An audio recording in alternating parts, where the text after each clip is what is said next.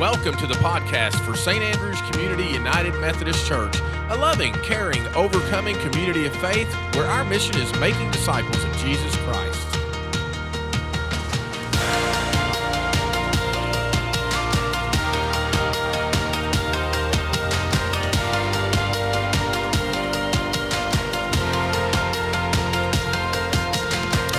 Well, hello, friends, and welcome to the podcast for St. Andrew's Community United Methodist Church, a church with a mission of making disciples of Jesus Christ and a vision for becoming a loving, caring, overcoming community of faith that is centered in that relationship with Jesus Christ. So glad that you would join us today. I am D.A. Bennett, pastor here at St. Andrew's, and the other pastor, the woman that is my friend, my colleague, and always has on really good shoes, Pastor Stephanie. How are you today? I am doing great, and I know you're doing great because it is baseball season. It is baseball season. You're living the good life. It is a good life because my son is getting some playing time, and that's always good, and he's playing well most of the time. And Yes. so that's exciting. So good. But I'm out in the sun, and I'm not getting tan, and I noticed you have a little more tan than I do. Have you been outside? I've been outside a little bit, but we girls have our own secret powers. Secret methods for getting tan. Secret methods of tan, which I have to tell you, I do this thing where I usher in each season, whenever, because I like the seasons. I don't necessarily have one favorite. That's part of why I do enjoy living in Oklahoma. I really enjoyed Kansas because you really got all four seasons. All four. Mm-hmm. But the way I usher new seasons in is you get out the new wardrobe for that season. So you start pulling out the sandals when it starts getting a little warmer, and the t-shirts and the fun things like that. But I've done that a little too early this year because I keep wearing sandals and it's still really cold outside. I was going to ask two questions. Number one was when the blizzard hit last month, had you already prepared for the coming season? In my head I had, and that's what Oklahoma does to you. You think that you know what's going to happen, and then it does. All four seasons in one week, day, right? Or one day, absolutely.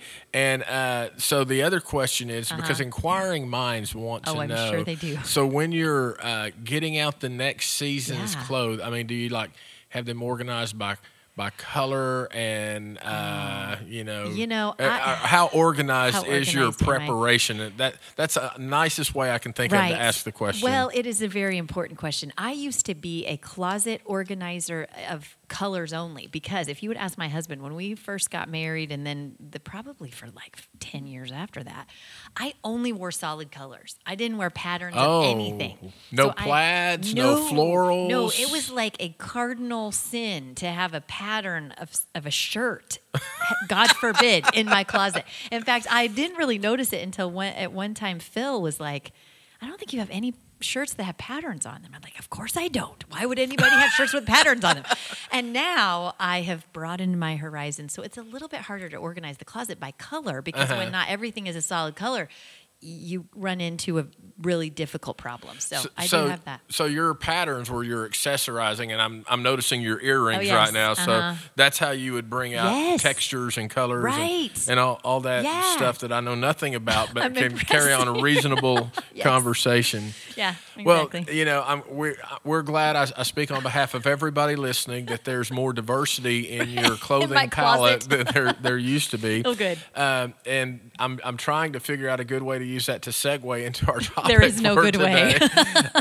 that God is a God of diversity, and we're gonna loves patterns. We're gonna talk about godliness a little bit, but let me recap where we've been. This series has been about this scripture in 2 Peter where he says, add to your faith, or another translation says, supplement your faith.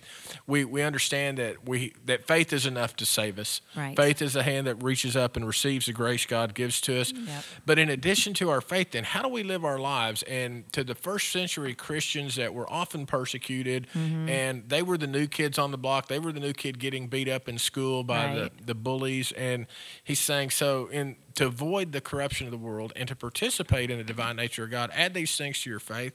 The first thing we looked at was goodness, which we defined as moral excellence, and how it is we don't want to settle for moral mediocrity. We want to live lives of moral purity. And then knowledge.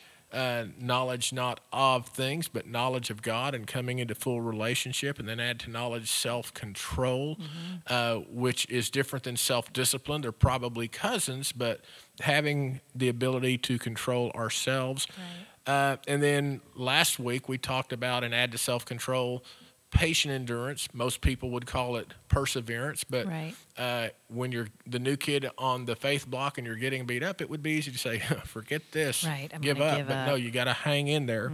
And so just following that scripture, it says, and add to your patient endurance godliness. And so we want to talk about godliness. And one of the things that we looked at was how Jesus was born into a culture, kind of the religious climate that we pick up on in reading the Gospels, is that Jesus was born into a culture where it seemed about going through the motions. Stand on your right foot, stand on your left foot, kneel, stand up, raise your hands. It was a form of how we did Right, things. right. And John Wesley, in starting a Methodist movement, said his biggest concern about Methodists is that we would become an affluent people that had a form of godliness and rejected its power. And as people were coming to faith in Christ in the Wesleyan revival, receiving the power of God for both saving us and sanctifying us, holiness, Yeah. taking on godliness was a big thing. Yeah.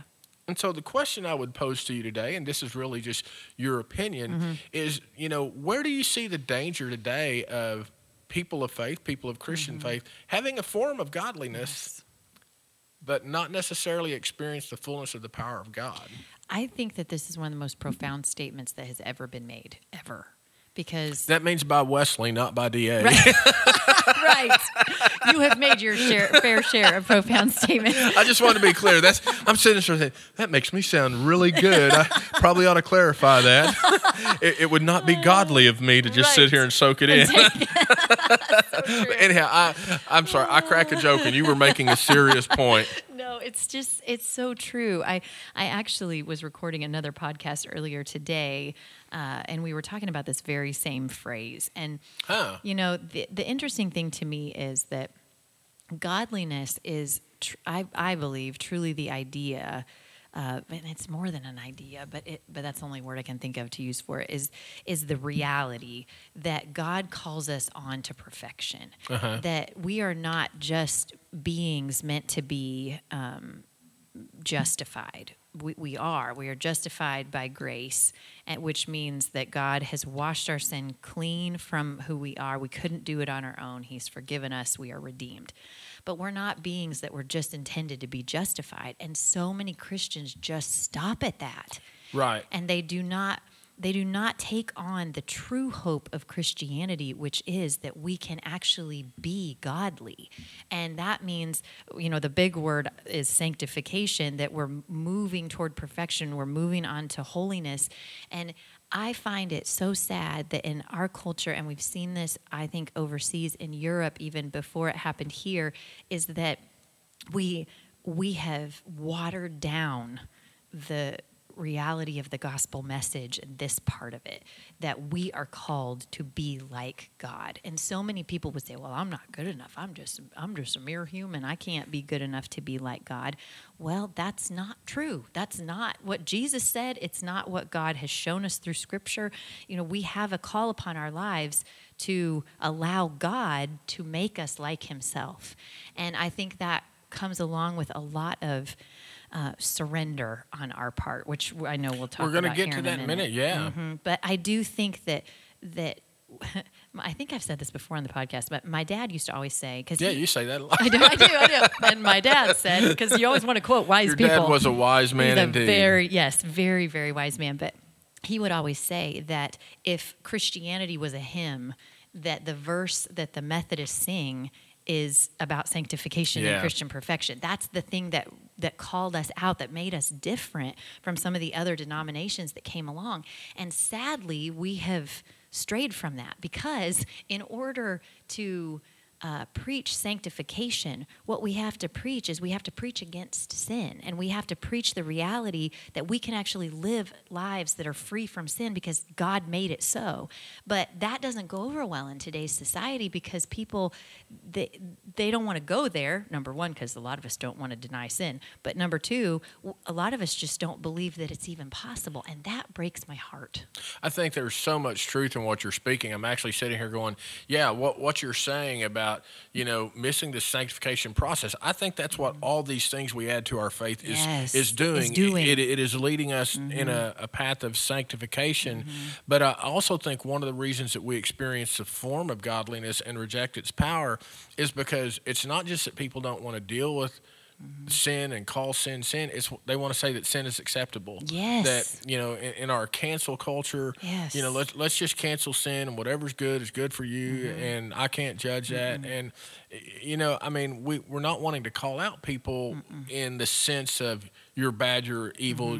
That's not what we mean when we talk about sin. Right. This is a struggle that I have. It's very real in my life. I know you would confess Absolutely. that. Yeah, I think any true believer in Jesus Christ would say, yes, this is a real thing.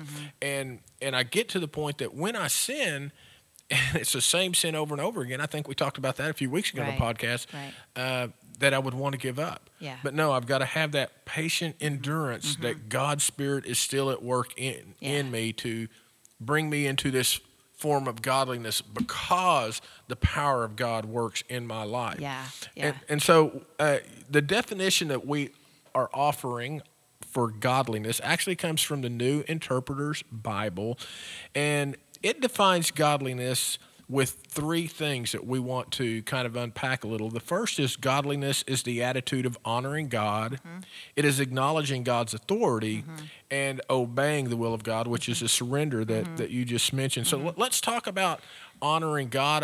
I know I gave a few illustrations of that in the sermon, but when you think of honoring God, how does Pastor Stephanie Greenwald, no, let's just take the pastor out of it. How does Stephanie Greenwald seek to honor God with her life? I love that question. And I actually want to I will come back to it, I promise. But one of the things I've noticed about this definition is the amount of times it says God.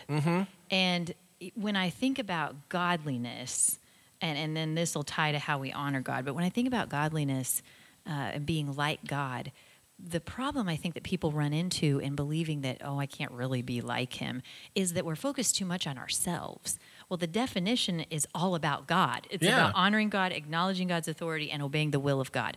And I think that's sometimes where we get tripped up, is that in godliness, we need to change our focus from ourselves and the checklist of what we do and what we don't do to focusing on God and who he is and how he lives in us. And when I think about the Jewish culture, you were talking just a moment ago about the climate that Jesus was born into, then that climate, it for the Pharisees and the Sadducees, it was very much about their checklist. Checking the box, exactly. And they got caught up in the in really what God had told them to do. I mean, it weren't bad things. They were trying to abide by the law of God, but they lost the power. They had a form of religion without the power, and that's why Jesus came to say, let me show you what it looks like when you have the power of God, when you are like God, right? That's good stuff. Well, it's good. And I think, too, that is where if our listeners get tripped up in this idea of adding godliness to your faith, of being like God, then take the focus off of who you are. It's not about a checklist of what you do and don't do.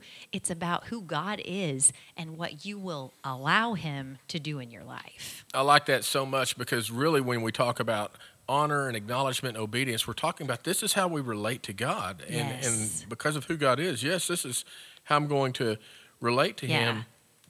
Pardon me, by taking the focus off myself and putting the focus on God. One of the things that, if people ever wondered, am I just doing the talking or does God speak to me in the sermon? I will say at this point of the sermon, God was speaking to me because I talked about how, like at the Academy Awards, somebody wins the award and they get up there and the way they honor people, because they know they didn't win that award on their own, is to name them, thank the director, the producer, my agent, my family, whoever it is. And that honors them by naming them. And when I said that, I'm like, honoring God is not just acknowledging and saying that, God help me do this. I mean, I think that is Right. there, but to name God as the one who is the source of all I do and all I Yes. am, and when I am at my best, it is because I am lifting up the name of God above my own name, Yes. above any other name. Yes. That's one of the ways we honor God.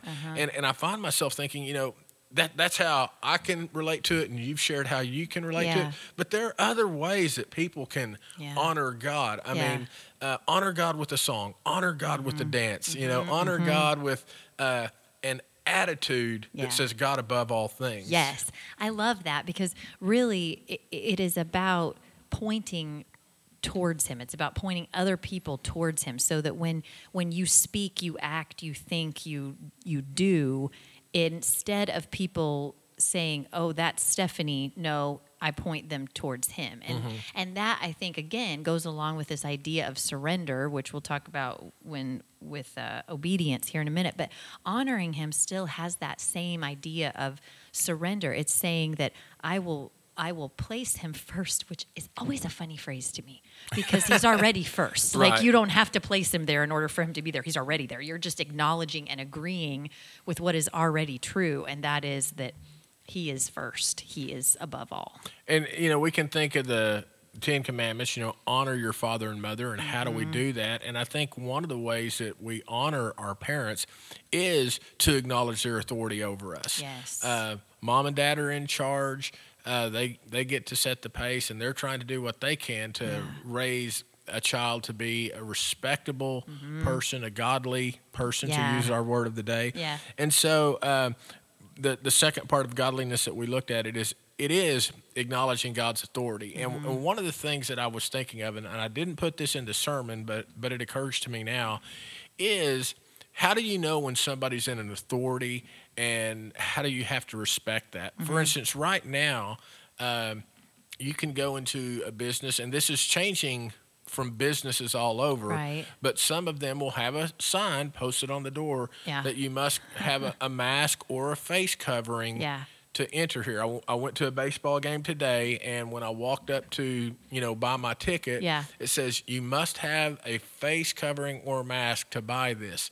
And I had a gator on, keeping that. The woman behind me in line didn't have one on, but they didn't say, "Oh, you've got to go put a mask on or anything." Sell this to you. And so, is that what authority means? Is it just, you just post what you expect and go there? And the answer is, in Scripture, we read God's posting. Right. Here's what I expect. Yes. But him posting that is not what makes him the authority. I mean, he's the authority because of who he is. Right. But we have to acknowledge that in different ways. The thing I also thought about was, and again, didn't say this in the sermon. Sorry, I feel like my thoughts are kind of random right now. Oh, no, it's good. Is if there's an incident, say, at, a grocery store or a restaurant, and somebody needs to settle this, and all of a sudden somebody walks in and they're wearing a blue uniform and they have on a badge and they have a gun, we don't question their authority. Right. And it's like, if this is the person that's now in charge, then I better listen to what they say so this all gets taken care of very easily. And so we acknowledge the authority of a law enforcement officer. Right, exactly. And this is how we begin to take on godliness that is not just a form, but truly has power, is when we acknowledge and live in God's authority over our lives. Yeah, I love that. It's really, it's the idea of submission, because, when you acknowledge that someone has authority, then you decide whether or not you're going to live under that authority or try to rebel against that authority. And it reminds me so much of the story of the Garden of Eden. Because, God had already placed himself in a position of authority. He created everything that there was there. And then Adam and Eve chose to submit to a different being's authority. Right. And the thing I think that's important in that story, in that lesson, is that whoever we submit to has power over us. Like we have the choice to submit, and then that means they have power over us. But it has lasting effects, Right. just like it did in the Garden of Eden, where when they chose to submit to Satan's authority, it has very long-lasting effects into all of eternity. Still messing with us. Yeah, exactly. And so I just think that as we personally think about that submission in our own lives and the acknowledgement of his authority, that we need to remember the kind of lasting effect it has in our lives. And that's something that I think we need to teach our kids as well, because as adults, we understand consequence because we've lived it. We've had experience with consequence and damaging consequences and good consequences. But kids and students, youth, they don't have enough experience to know that some choices result in a very long-lasting consequence. And I think that's important when we talk about submitting to the authority of God, is that has the longest lasting consequence in your life. I actually read an article just yesterday that talked about how younger people, that ability to anticipate the long-term effects of decisions we make, they can't do that because the frontal cortex of their brain has not been developed, and that really doesn't hit till you're about 25. Wow. You know, and I'm going, I don't know if I like that. I'm not sure that I want to agree with that, which is, am I willing to acknowledge the authority that produced this study? Right, exactly. So we can have the right attitude. We can have the right knowledge and say, yes, I acknowledge this. But a lot of people with the right attitude and the right knowledge still make the wrong decision. That's the truth. And so that's why I think the final part of this definition is so good, that we must obey the will of God. Yes. And part of what I love about this, and we've been teasing with surrender and know how we need to do that. Yeah. But it's not obedience to the law of God, even though that is part of God's will. But what is the will of God, and how do we obey this? Because this was one of the things Jesus bumped up against, and why religious leadership, began to despise him, is because he was saying, "Oh, you're trying to honor God, and you're trying to acknowledge God by saying, here's what we know." But you're missing the point. Yeah, exactly. And so obedience becomes the action. It's not just mental assent to these things, but again, it involves the fullness of who we are: body, mind, spirit, emotions, all of this, that we have a powerful godliness when we are obedient to God's will. Yeah, I love that. And, when I think about obedience, I always think about my favorite author, Sandra Richter, who wrote the book Epic of Eden, and it's an overview of the Old Testament. But she talked a lot in there about that in the Old Testament, obedience and love are pretty much synonymous. Right. Which, of course, is why Jesus quoted Scripture saying, if you love me, you'll obey my commands. Right. And I think that's so important because obedience is, in today's society, I don't think it's very well accepted, and that is very sad to me because, again, in America, we are so focused on gaining traction for ourselves. We're so focused on being number one. We're so focused on being in leadership. And we think that we have to be, we shouldn't submit to anybody. We shouldn't have to obey anybody because we want to be our own authority. Our own authority. Yeah. Exactly. And we want to determine truth for ourselves. And the truth is that there is no relative truth. Truth is absolute. And so many people try to make it relative. But when I think about obedience in terms of being synonymous with my love for God, that if I love him, I will obey him, then that's the starting point. It's not that I obey him to earn his love. Go. Right? Go, yeah. It's that if I love him, I obey him. And, the other interesting thing to me that came to mind when you were talking just a second ago is the story of the guy who was laying by the pool. Is that right? Pool of Bethesda? Yeah. Is it that one? Yeah, I think that's right. I don't have anybody to throw me in the water when an angel stirs it up. Yeah. But then Jesus says to him, he says, stand up, pick up your mat, and walk. And I love it that Jesus says those three things, but I specifically love it that he says, pick up your mat. Because then in the passages that follow, that's what got the guy in trouble. The Pharisees were like, hey, you can't carry your mat on the Sabbath. Yeah. And then the guy's making excuses again. Well, Jesus told me to do it, blah, blah, blah. But I love that because that was intentional on Jesus' part. He could have just said, stand up and walk. He could have Right. just said, you're healed. Your faith has made you well. He could have said any of the things that he always says when he heals people. But instead, he specifically told him, pick up your mat. And I love that at times when God calls us to do something, sometimes it doesn't always make sense. And sometimes God's rules that we are to obey may not always make sense in today's culture, in today's society, in certain people's minds. It may go totally countercultural to where society is going. But God still says to do it. To do it. And I love that. And specifically in this passage, it opened the door for Jesus to deal with the Pharisees who were only focused on the law and not focused on what God was actually doing through the law and through his love. Right. And again, I just love the idea that, the man's faith, Jesus said, do this. Mm-hmm. He's obedient He to did it. He obeyed it. And he was supplementing his faith that, okay, Jesus said I can do this. Hey, I can stand. Hey, I can walk. Yeah.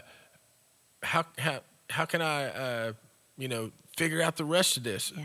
Well, supplement your faith. Yes. And here's what you begin to supplement your faith with. And just always want to keep us focused. It says that when we supplement our faith with these things, that we avoid the evil corruption of the world, Yes. but also it allows us to participate in the divine nature of who God is. I love that. And so this is so good. So you have any closing thoughts? Or? Well, I just appreciate you doing this sermon series. I think it's really fun to dive into each one of these different things that he asks us to add to our faith. And, I know, too, that for our listeners, because I know it's true in my life, so I know it will be true in yours as well, that when you really do focus on these things, you add these things to your faith, you are going to participate in the divine nature of who God is. And when we become more like God, then the world is blessed because the world needs more people who are like him. There's way too many people that aren't. So when we get to partake in his divine nature by being like him in a world that needs him so desperately, it's really a blessing. Yeah, great. Well, friends, again, we're glad to have you join us for this week's podcast. Next week, we will be going on to the next part of what we would supplement our faith with, and that is that we add to godliness mutual affection. Currently, we are getting ready for Easter services, and we are anticipating some potential schedule changes, but for this Sunday, if you're listening prior to Palm Sunday, we have an 8:30 traditional service, and then we have a 10:50 contemporary service. Both those in the worship centers. Masks are still required at this point. And in between those, we do have Sunday school classes for children, youth, and adults. We would love to have you join us for that.